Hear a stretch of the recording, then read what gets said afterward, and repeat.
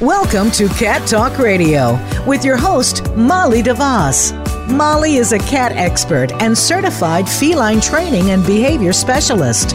With her expertise and her guests, you'll learn how to interpret and control behavior issues with your cat, how to entertain and converse with them, and keep up on the latest feline news around the world. Now, here is Molly DeVos. Welcome, everybody, to Cat Talk Radio. Cat Talk Radio is an outreach program of Cat Behavior Solutions. We educate cat guardians with tips and tidbits on what cats need to prevent and stop those unwanted, pesky behaviors. You know, behavior problems are one of the main reasons people surrender their cats to shelters, and shelter euthanasia is sadly the leading cause of death in cats in the United States. So our goal is to give you the information you need to keep those behavior problems from happening. And we are honored today to have a very special guest. We are blessed with the cat daddy himself, Jackson Galaxy, host and executive producer of Animal Planet's hit show, My Cat from Hell. Jackson's a fellow animal advocate, cat behavior and wellness consultant, two-time New York best-selling author, and has more than 25 years' experience working with cats and their guardians. Welcome, Jackson. Hello, Molly. A special friend of mine, Tabasco, says to be sure to say hello to you. He just likes me because of the treats, that's all. He likes everybody because of the treats. We all know that. So, you know, there aren't many of us out there advocating for cats around the world, and you've certainly been doing this longer than most of us. Share with everybody what called you into this line of work. Well, the cats did. You know, I took a job at an animal shelter about 25 years ago. I was just sort of a struggling musician and needed a day job. And you know, when I saw the want ad for the Humane Society, I figured, well, that's better than delivering bread any day of the week. So I took the job, and I just expected to be scooping poop and, you know, doing some adoption counseling. And it was really about 2 weeks into working there that I noticed that, first of all my coworkers were calling me Cat Boy. And the reason they were calling me Cat Boy was because every time I would sit down or walk into a room where there were cats, the cats would just sort of gather around me, and which was true. And really, the thought process at that point was, all right, these guys picked me, and we're killing a lot of them. And we're killing them for reasons that I thought were preventable if we only knew what we were talking about. So I just sort of dove in and learned everything I could from, you know, the scant amount of books there were at the time. And then I just spent as much time with them as I possibly could. And I mean, one of the blessings about working in a shelter, there are not many, especially back then, but number one, I was surrounded by these guys. So, you were able to take theories and implement them and get, you know, a yay or a nay from a very large focus group easily, you know. And the other thing, it was just, you know, euthanasia is the mother of invention. I mean, we had to come up with solutions quickly because I would get a cat at 9 a.m. and that cat may be on the red list by 9 a.m. the next day.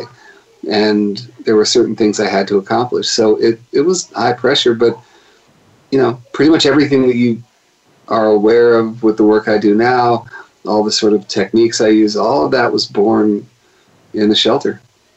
Yeah, absolutely. And with as much time as I spend at Dallas Animal Services, you know, I certainly see the same thing. There's a high degree of owner surrender for, you know, for reasons that break my heart because they're so preventable. You know, the cat's peeing on things, the cat's destroying furniture, you know, the cat's fighting with one another, and they can't stand it anymore. And it's just, it's heartbreaking. It's absolutely heartbreaking. And I mean, you work at one of the highest volume shelters in the U.S. And I mean, the pressure there has got to be put my experience to shame. But, you know, like you got that big focus group as well. Yeah, we do. We do. And short lengths of stay and pressure for good outcomes. Thankfully, we have a really good TNR program. You know, we've got a partner with Spay Neuter Network that's picking up our stray cats once a week and spay and neutering them and returning them back to the neighborhoods they came from. So hopefully we're making a small dent into the reproduction that's going out there. And that's, you know, as you know, that's key. I mean, right. I heard the other day that somebody was estimating between 30 and 80 million free roaming cats in the United States. And I think Best Friends was saying they guesstimated 70 million cats on the streets, and less than 5% of those are in managed colonies. That's a huge number of cats. Yeah, it is. But you know, not to be the king of the silver lining, but what the hell? I mean, I you know, the perspective of being in this world for as long as I have, the public didn't even know what the word feral meant, let alone identifying a problem and trying to come up with solutions. If you rewind even 5-10 years ago, people thought of feral cats when they saw them as being pests, as being, you know, as much as an ant invasion on your property. So the fact that we're sort of garnering empathy around the country, the fact that we're even talking about these numbers, I think is a really positive thing. I mean, I'm hearing a lot of people throw out numbers. And, you know, look, we're throwing them out there. We have no idea. I mean, there's an estimate. It's not like there's an estimate that there's 2 million in LA. And yeah, we're just really just extrapolating from anecdotal evidence. So it's not, we don't really know, but we all know there's a huge problem. And, you know, when places like Dallas embrace TNR, that's a big deal. It's a big deal, not just because of the effect it will have on Dallas, but being able to demonstrate that it is an effective tool reverberates out to the rest of the country when you deal with a focal point like Dallas. Yeah. And it's sadly, Dallas, like Los Angeles, is in a warmer part of the country where, you know, we're not getting these 20 below degree nights. And so, you know, there's not much break between the next kitten season hitting. You know, we've had just this last weekend already, about every female cat that's coming in is pregnant. It's scary. It's going to be huge this season. Yeah. We just about have, around here, we have a if you want to call it a break, I would say between November and right about now, you know, by February, end of February, we're going to see it going crazy again around here. Yeah. It's, but you know, like I said, not to make it a hopeless situation. You know, as long as we have the letters TNR on everybody's lips, we will get somewhere. That's absolutely. It. Yeah. So tell me, what are some of the most common behavior issues you're coming across these days? Do you see those changing at all? Yeah, same as always. Pee and poop, blood and guts. I mean, it's you know, it's either you're peeing outside the box, pooping outside the box, or aggression of some stripe. You know, and that's always been the problem, and I assume that will continue to be, you know. The one thing I don't get that I wish I did get was more people adopting a cat for the first time and saying, okay, I want to know everything about this cat. And then I come into your house and teach you things. That's a dream. Those are the great ones. I get those at the shelter every weekend, and I just love those. Oh, those are lucky, awesome. Man. Yeah.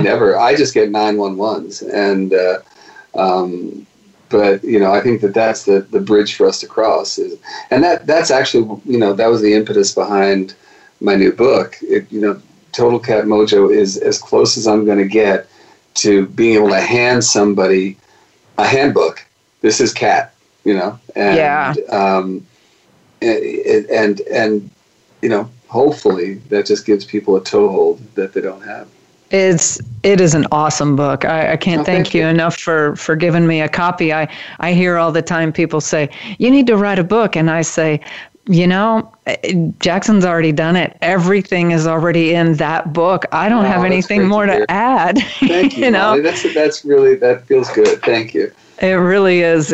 And I love the way it's illustrated. I think you knocked it out of the park with that book. I love that book. Everybody needs to go get a copy of Total Cat Mojo. It's awesome. It's the best thing out there I've read on cats so far. Oh, that's so cool. I mean, really the focus was because I really did not want to write another, Cats for Dummies. I felt that it insulted cats and it insulted people, and this book was really about trying to build a roadmap so that you could have a good relationship, so that your life together was a happy one, and not so much about just zeroing in on fixing problems, and that's, I feel like we accomplished that. So thank you for saying that, though. And you sprinkle in just the right amount of history and explaining why cats do what they do, and evolution.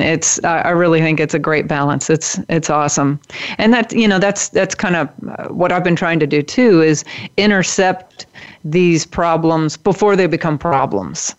Trying to get enough educational information out there to people in hopes that they'll heed the information before they're calling saying, my boyfriend's threatening to take the cat to the shelter because it won't quit peeing in his shoe. Right. And the thing is that makes it really hard for us is that we can work as hard as we can to get a base of knowledge at the shelter level, and I think we're doing a really good job of that.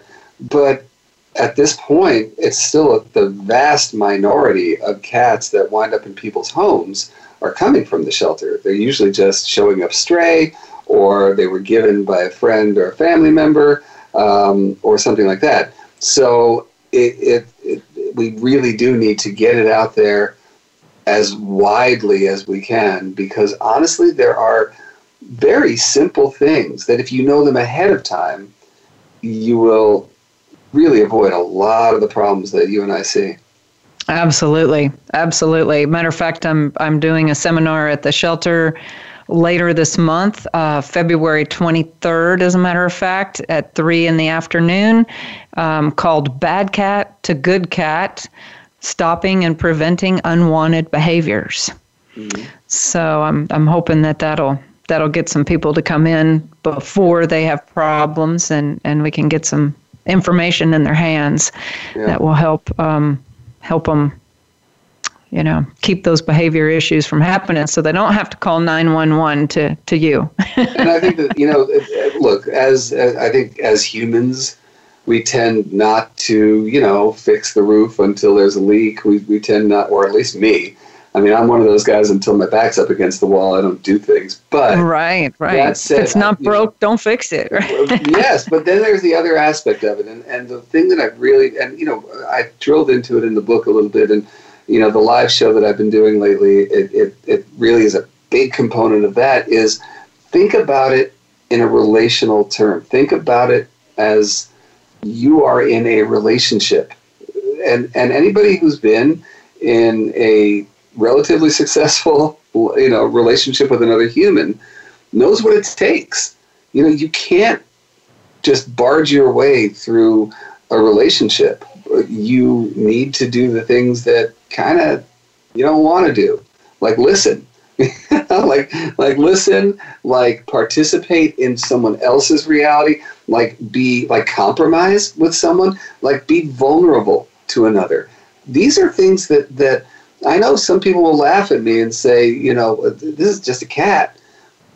Our relationship with animals deserve the gravity that we give often to our relationship with humans. And if we approach it that way, that alone is going to start dismantling this sort of problem behavior matrix that you and I see playing out over and over and over again. Yeah, so true. I hate that word "just" when it has anything to do with relationships with cats. You got it. I always say you got to walk a mile in their paws before you can understand what they need. And not only that, I mean, I think, again, as humans, we want to know, well, what's in it for me? what's in it for you to graduate from just a cat to graduate into relationship is, as you and I both know, it is a world that is so rewarding and so deep, and it changes your life completely. And this is something that I've been, just absolutely blessed to witness over and over again throughout. You've seen it in my show, and you and I have both seen it in quote real life. My personal experience with addicts and me being an alcoholic and a drug addict and having come through the other side only because of the animals in my life, and that we see played out over and over and over again. So I think it's Absolutely. something that every human should take a closer look at the animals around them. Yeah, absolutely. We're going to take a short break. You'll stay with us, yes? I will. Absolutely. So we'll be right back.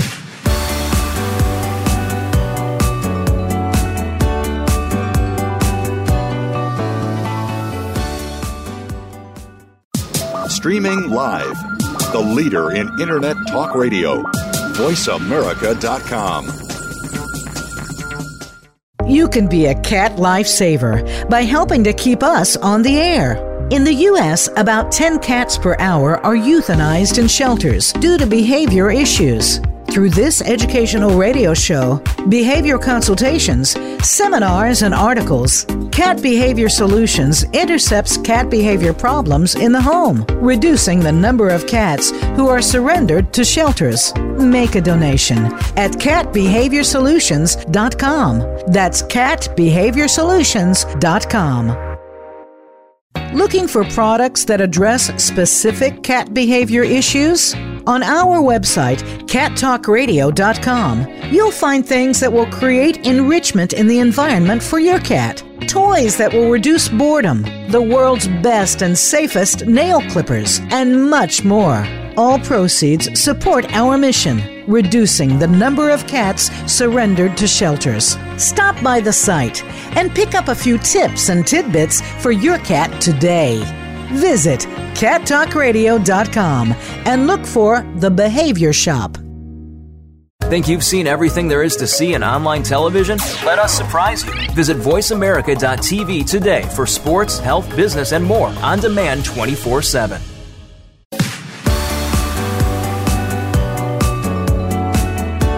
You are listening to Cat Talk Radio with Molly DeVos. To reach the show, please call in to 1-866-472-5788. That's 1-866-472-5788. Or you may send an email to molly@cattalkradio.com. We'd love to hear from you. Now, back to the show. Welcome back to Cat Talk Radio. We've been talking with Jackson Galaxy, the host and executive producer of My Cat from Hell. And we've been talking about cat behavior issues and all kinds of things today. And I want to ask Jackson, what are the most important things that cat guardians need to know about their feline companions, in your opinion? Well, number one, bigger than any other thing, your cat is not a dog. That is the number one problem that I see throughout all animal homes, is that we look at cats through dog-colored glasses. And because of that, we see them as failures right off the bat. They're not... True. They don't interact with us like dogs. They don't... The world doesn't revolve around us like it would with a dog. And so cats are what? Little sarcastic dogs. Cats are aloof dogs, or overly independent dogs. If you understand cats on their own terms, you're in. But that is the number one thing. Start there. Cats, and this, again, you and I, we talk about this a lot. You have to see cat through the lens of what I call the raw cat, their ancestor, the one who they resemble very closely. We have not messed with cats the way we have a genetic and behavioral standpoint with dogs over the hundreds of thousands of years that we've known them. Cats have remained the same because cats, for all those years, did what we wanted them to do. They caught mice. They caught rats. They kept our food supply safe. So we didn't mess with them. Only over the past 150 years have we bothered to start really, truly domesticating them. So you have what I consider to be a wild animal in your home. Absolutely. And that's where we start. Not dog. Mm-hmm. I always tell people too. I really don't think they're, quote, domesticated. I think they're mildly socialized at times. I totally agree with you. I think that, look, if we flash forward another 100 years from now, cats will probably resemble dogs in a much more, profound way. But as for now, I mean, this is why I talk about compromising with a cat. You have no choice. If you love cats and you want them in your home, you have to meet them at that evolutionary fence, or you don't have a prayer. It's not going to be a fulfilling relationship, and they're going to be frustrated, and you're going to see the problems that we see play out over and over again. So that, to me, that's number 1, 2, and 3 in terms of getting to know your cat. The other thing and all of my other recommendations stem from that one. I think that we tend to overlook the necessity of environmental enrichment. I think we forget that cats see their territory from a 360-degree perspective. They want to be able to get up in the trees and into the bushes and every place in between. And accommodating that need prevents a lot of problems, especially in the multi-cat household, household that has cats, dogs, kids. It just cats being able to define their territory and keep it safe is a very big need of the raw cat. So that's another thing. Another one would be a bioappropriate diet. I think that again, everything stems from the raw cat. And in the life of the raw cat, life is wake up, hunt, catch, kill, eat, groom, sleep, do it again. Mm-hmm. And so every little aspect, whether it's feeding them meat and keeping that body motoring along just as it has for hundreds of thousands of years, that's part of it. Playing with them, play therapy on a daily basis, getting out there with an interactive toy, letting your cat, quote unquote, hunt, and you being a part of it, and wearing them out in that absolute, just raw way, you're going to have a happy cat if you do those things. Matter of fact, I've got a question from a friend of mine that sent in that this might be a good thing to actually flip to you. I call that hunt, play, sequence, prey, play. And my friend Kim asks, we recently introduced a new baby kitty into the house with our 2 older cats. One of the adults, the 2-year-old, really likes to play with the little one. Is this the same as does it release the energy as prey play? We don't seem to need to do as much prey play with the 2-year-old as we used to. So do you think that's... Yeah. That playing with the young kitten helps release that same energy that prey play does? I would say it's a great compliment, and it definitely relieves the pressure off of you as the human part of the equation.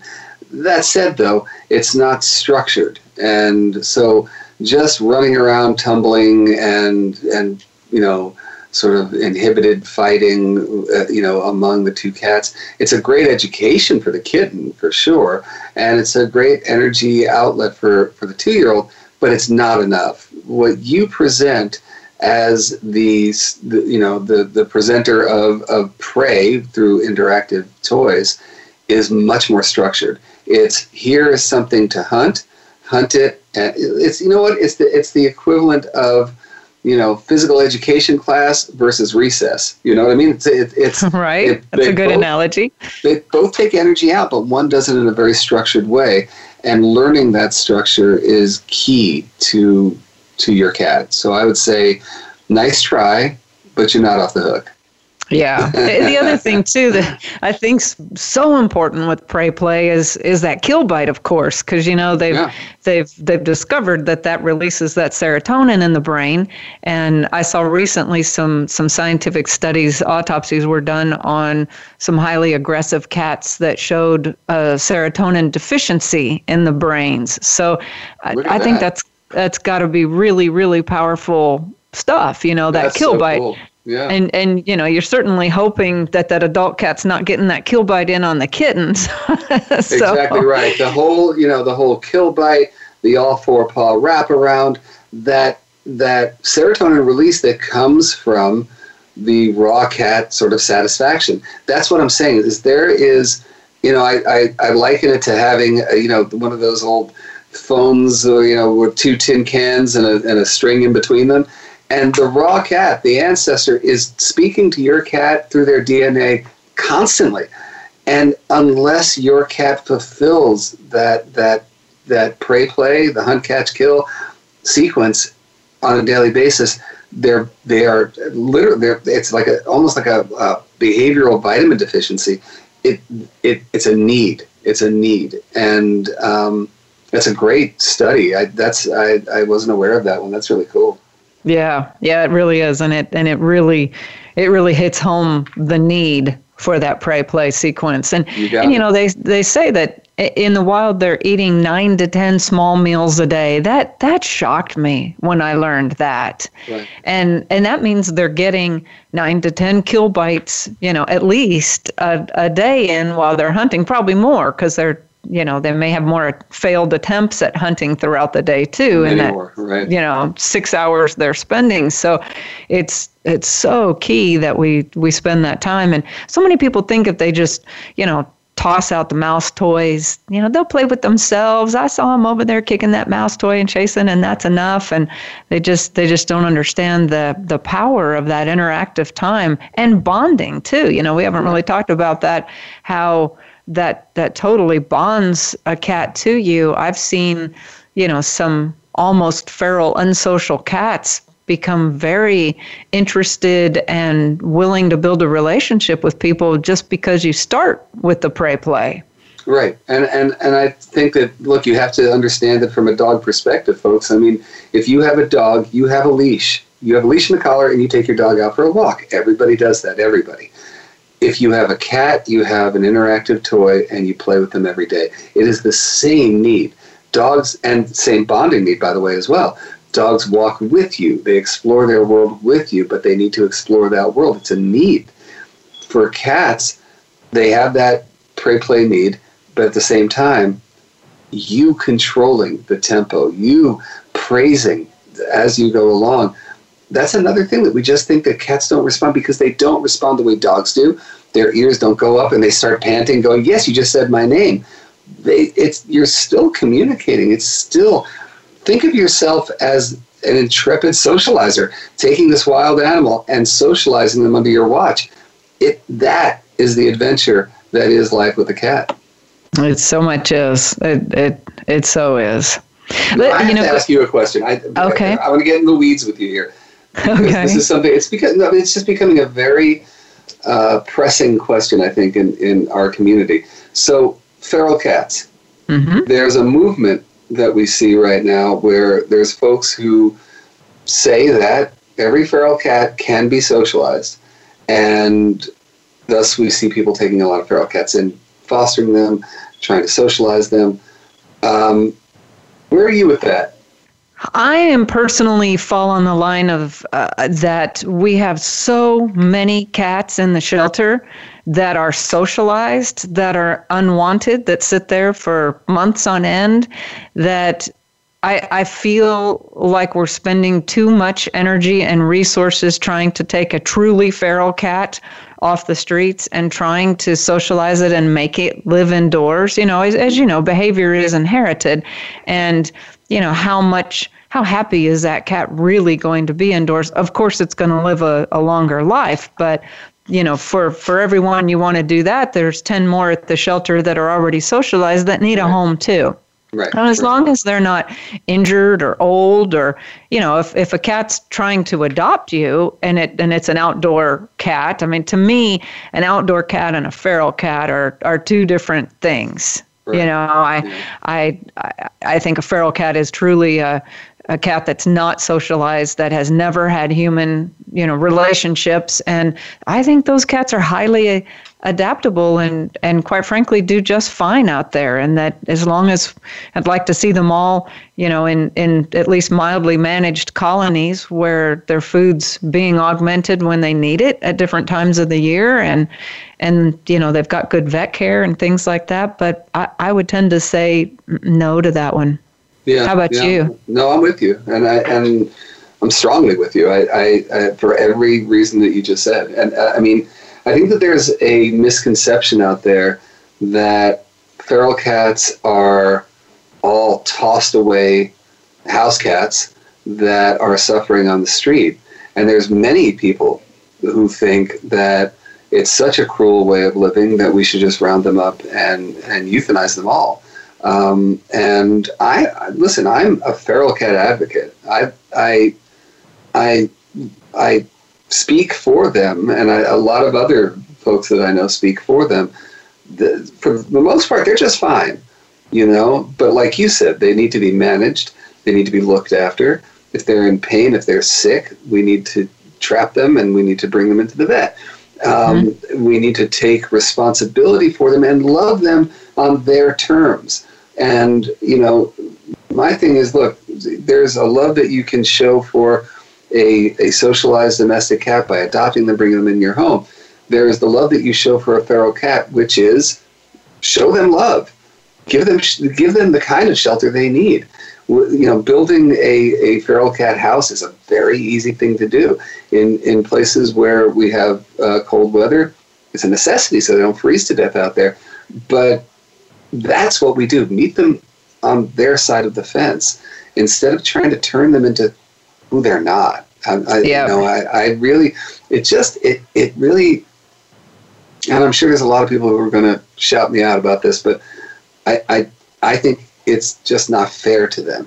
It's trying to make ourselves feel better about something, and it's not taking into consideration who they are. And, I have a very dear, close feral cat friend who, we have some that are semi-feral and they live in our catio because, they're compromised physically or, that they're social enough, There's one guy who I adore, and I want him in my house so badly. And we've done it before, taken him, brought him in the house, and the second you close that door, he turns into a wild, uncaged beast. And he will scratch your eyes out and his own eyes out to get back outside. Once he's out, he lives on my porch for the most part. We spend time together every night. But it's Eddie's rules, man.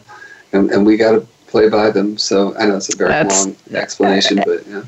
Well, and as you know, that's so key to cats and environmental enrichment, choice and control. As soon as you start trapping them in and making them feel like they don't have choices any longer, as they do when they get in a shelter, in a kennel, they've been stripped of all their choices. That's just detrimental to a cat's being. So that's good. We're going to go on another quick break. Before we do, I'd like to tell you about a friend of mine, Brian Edwards. He has a company called Brian Edwards Wealth Management, and he actually has some products with guaranteed lifetime income, which has really helped me to prepare for taking care of Tabasco now that he's 14 and entering his geriatric years. And sadly, as we all look at those vet bills coming up that happen to all of us in those geriatric ages, I count on Brian to make that easier for me. So thanks to Brian, and you can find him at brianedwardswealthmanagement.com. We're going to go on break now, and when we come back, more with our friend Jackson Galaxy, because the Cat Daddy's in the house. We'll be right back.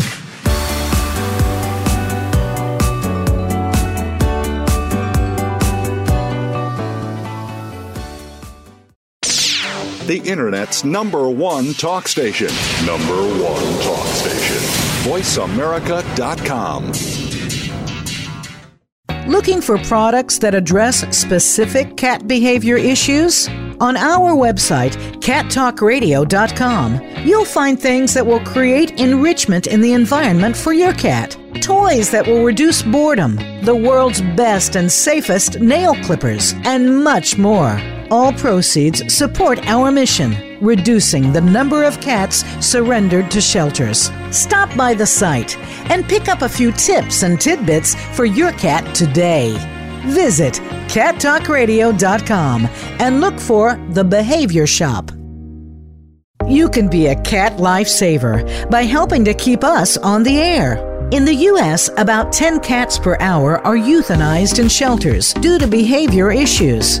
Through this educational radio show, behavior consultations, seminars, and articles, Cat Behavior Solutions intercepts cat behavior problems in the home, reducing the number of cats who are surrendered to shelters. Make a donation at catbehaviorsolutions.com. That's catbehaviorsolutions.com. Become our friend on Facebook. Post your thoughts about our shows and network on our timeline. Visit facebook.com/Voice America.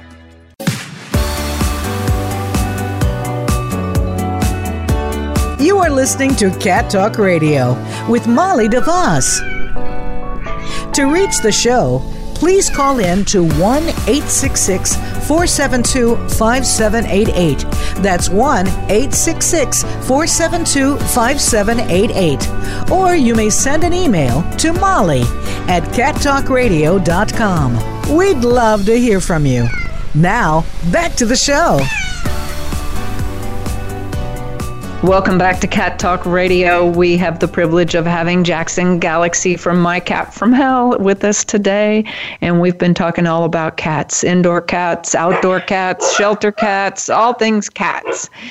And I want to circle back to something you said about feeding cats and how important of a role that plays in how they feel and how their behavior is. Nutrition is key. So Jackson, what do you feed your cats? Well, I mean, starting from, first of all, being obligate carnivores, we know that they need to be fed meat and really, ideally, not much else. I subscribe to the 90-10, so that's 90% meat, which of course encompasses, organ, bone, muscle, the whole 9 yards, and then 10% of what they would find in their prey's tummy. So basically, greens and other leafy products, and that's it. Now that's ideal, and I do feed a raw diet to many of my cats. There are some that won't eat it, and some that are old enough and in that place where I just need them to eat. So I will feed them a wet diet.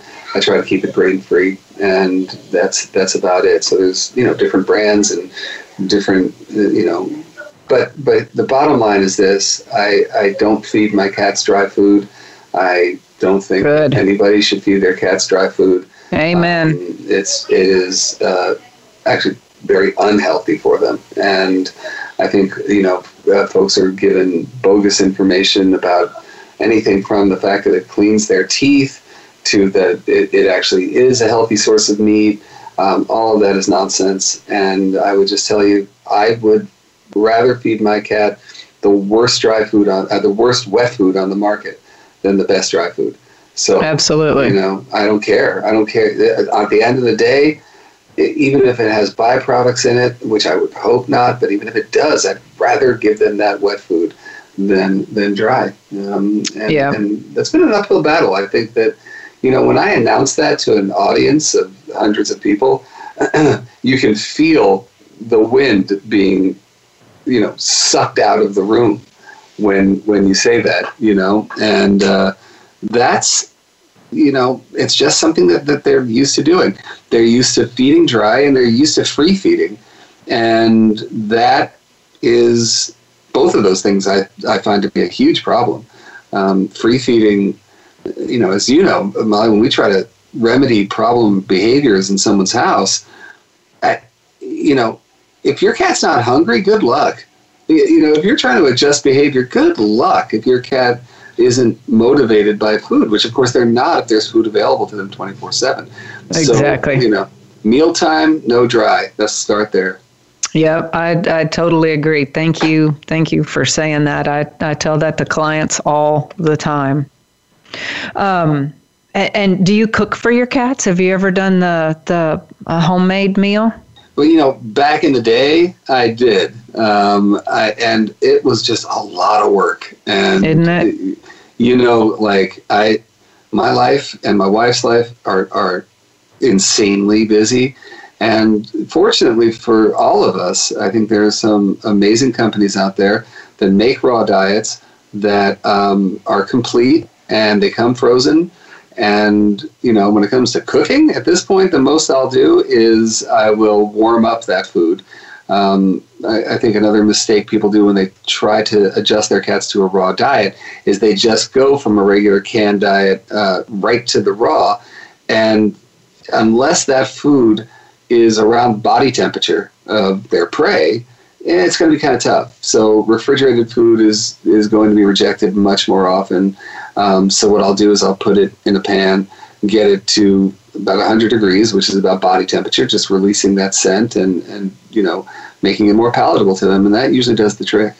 Yeah. I can remember about 25 years ago, before the commercial pet food market had started making raw foods, reliable quality raw foods, I had a 5-pound log of ground rabbit shipped in frozen, and would add the egg yolk and psyllium husk and B12 and fish oil and all the great stuff. Nightmare. And it was quite the job. I'd pack it in little containers and freeze it, and I'm so glad they've commercialized that. Me too. I mean, it was the nightmare Sunday.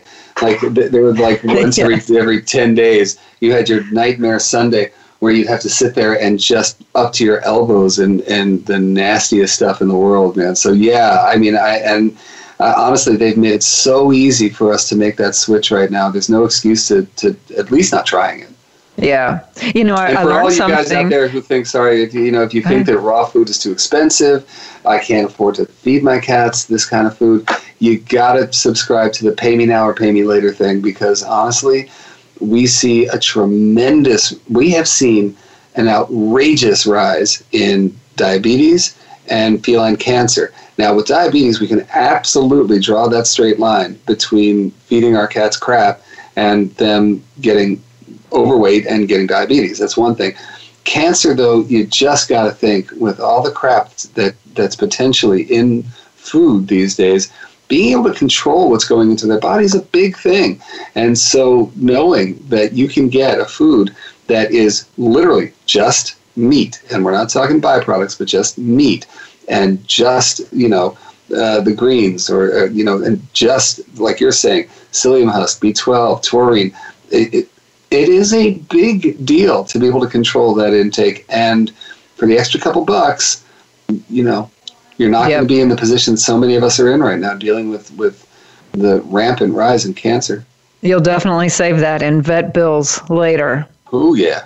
I learned so many things from your book, but one of the cool things I learned that relates to this is about the invention of dry food and the meat shortage in the United States. Right. It was back in World War II and this is specifically about the rise in fish in cats' diets, where meat was being rationed during the war. So, the tinned food that was being made, of course it was being made with beef, chicken, and that kind of thing. Well, they couldn't do it. So the food manufacturers said, well, what are we going to do? Well, throw some fish in there. And now you fast forward that generation later, and we think of fish as being an integral part of a cat's diet. And it's not at all. Like, it's not even almost. Fish is actually an unnatural part of a cat's diet. And there have been links from eating too much fish to things, especially in male cats, urinary tract disease and that kind of a thing. So it is funny that we just insinuated certain things into their diets and said, well, this is what they're supposed to eat. Yeah, and I always wondered if they did that, back when the Nordics started taking them back, if they started liking fish on the ships or something, because it certainly isn't a natural prey in their native environments. Yeah, I mean, you think about it, I think there's 2 breeds of cat that have historically evolved that swim at all. I think it's a Turkish Van is one of them, and I think the Maine Coon were just 2 cats who actually were okay in the water. Other than that, cats don't go fishing. Yeah.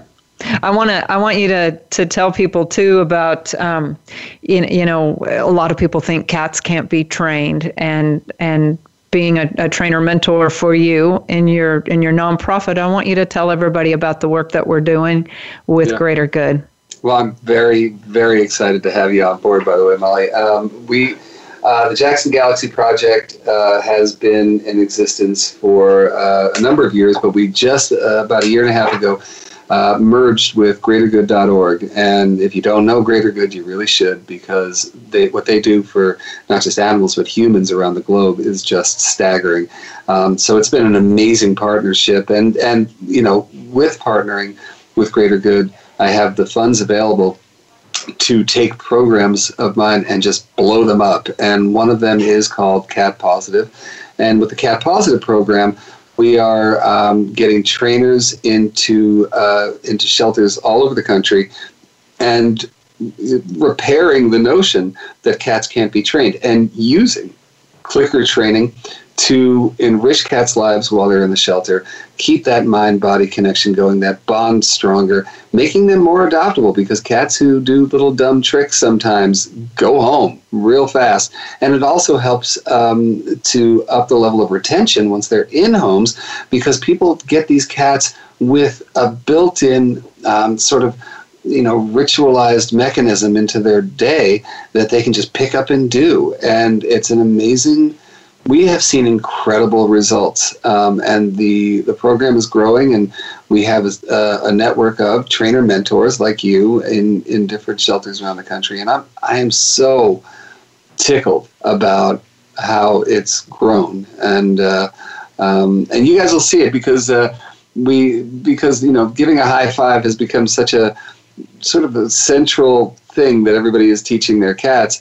And so there's National High Five Day coming up, and we are going to have a big sort of awareness campaign around training cats, and it's been an incredible blessing.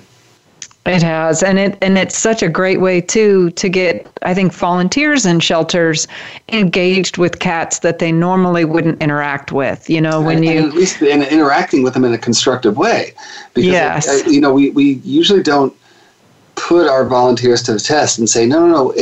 We can't just walk in and do what I call the pet brush. We can't just brush them and pet them, because if we do that, we're actually overstimulating them to the point where when a potential adopter comes in, they may get bit. This way we are draining energy out of the cat instead of putting more energy into them. In an institutionalized setting, it is just crucial that we keep these guys on an energetic baseline that keeps them happier, healthier, and more adoptable. Yeah, and I think it goes so far in instilling that choice and control back in that cat that they've been stripped of, once they're now locked in a kennel and don't have choices any longer. They get the choice to, and it just gets their confidence back up, and I mean, as we've all seen, it can totally transform a cat, and great for you to try at home. So if you haven't tried clicker training your cats, do it. It's fun and it's amazing, and your cat will benefit and you'll benefit and you'll amaze your dinner friends. So you should do that. And remember one thing, folks, if you free feed your cat, you will never be able to train them. Stick to meals. Put meals down. Pick it up after a certain amount of time. Don't worry, your cats are not going to starve in between meals. Feed them 3 meals a day, if you're feeling bad about it. But make sure that when you're doing your clicker training, it's before a meal. Otherwise, good luck. Yeah. Speaking of numbers of times you feed. I feed mine 4 to 5 times a day. How frequently do you feed? We do it 3 times a day, mainly because trying to organize 4 or 5, I mean, all the power to you. It's hard for us. But especially, it is tough. We've got 7, and they range anywhere from 7 months to 15 years at this point. So it's really tough to get everyone on a schedule where you can actually pick it up, put it down 4 or 5 times a day. So for us, it's 3. But it's to us, it is a guarantee that we can coordinate the sort of household circadian rhythm to a place where everybody's happy. For all those people out there who complain to me that your cat's waking you up at 3 o'clock in the morning, that's where it begins. Getting everyone into what I call the 3 R's, which is routine, ritual, rhythm. You get everyone into a group rhythm and you solve a lot of problems before they start. Yeah. So true. We've got just about another minute left. Do you have a parting thought you'd like to share with everyone? I think we've covered so much great stuff, Molly, and thank you for giving me the airtime to do it. I just want everyone to know that we are at a tipping point in terms of the way that we can care for not just our cats, but all cats.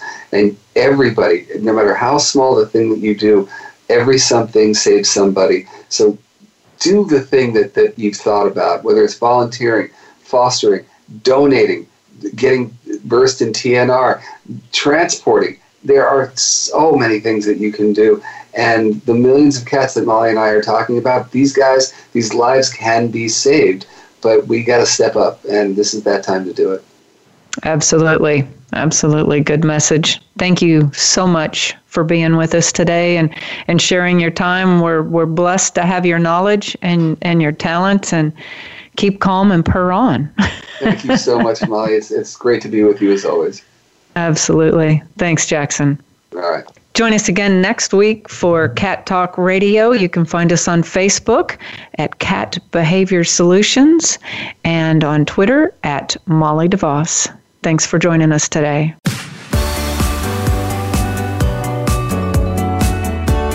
Thanks for tuning in to Cat Talk Radio.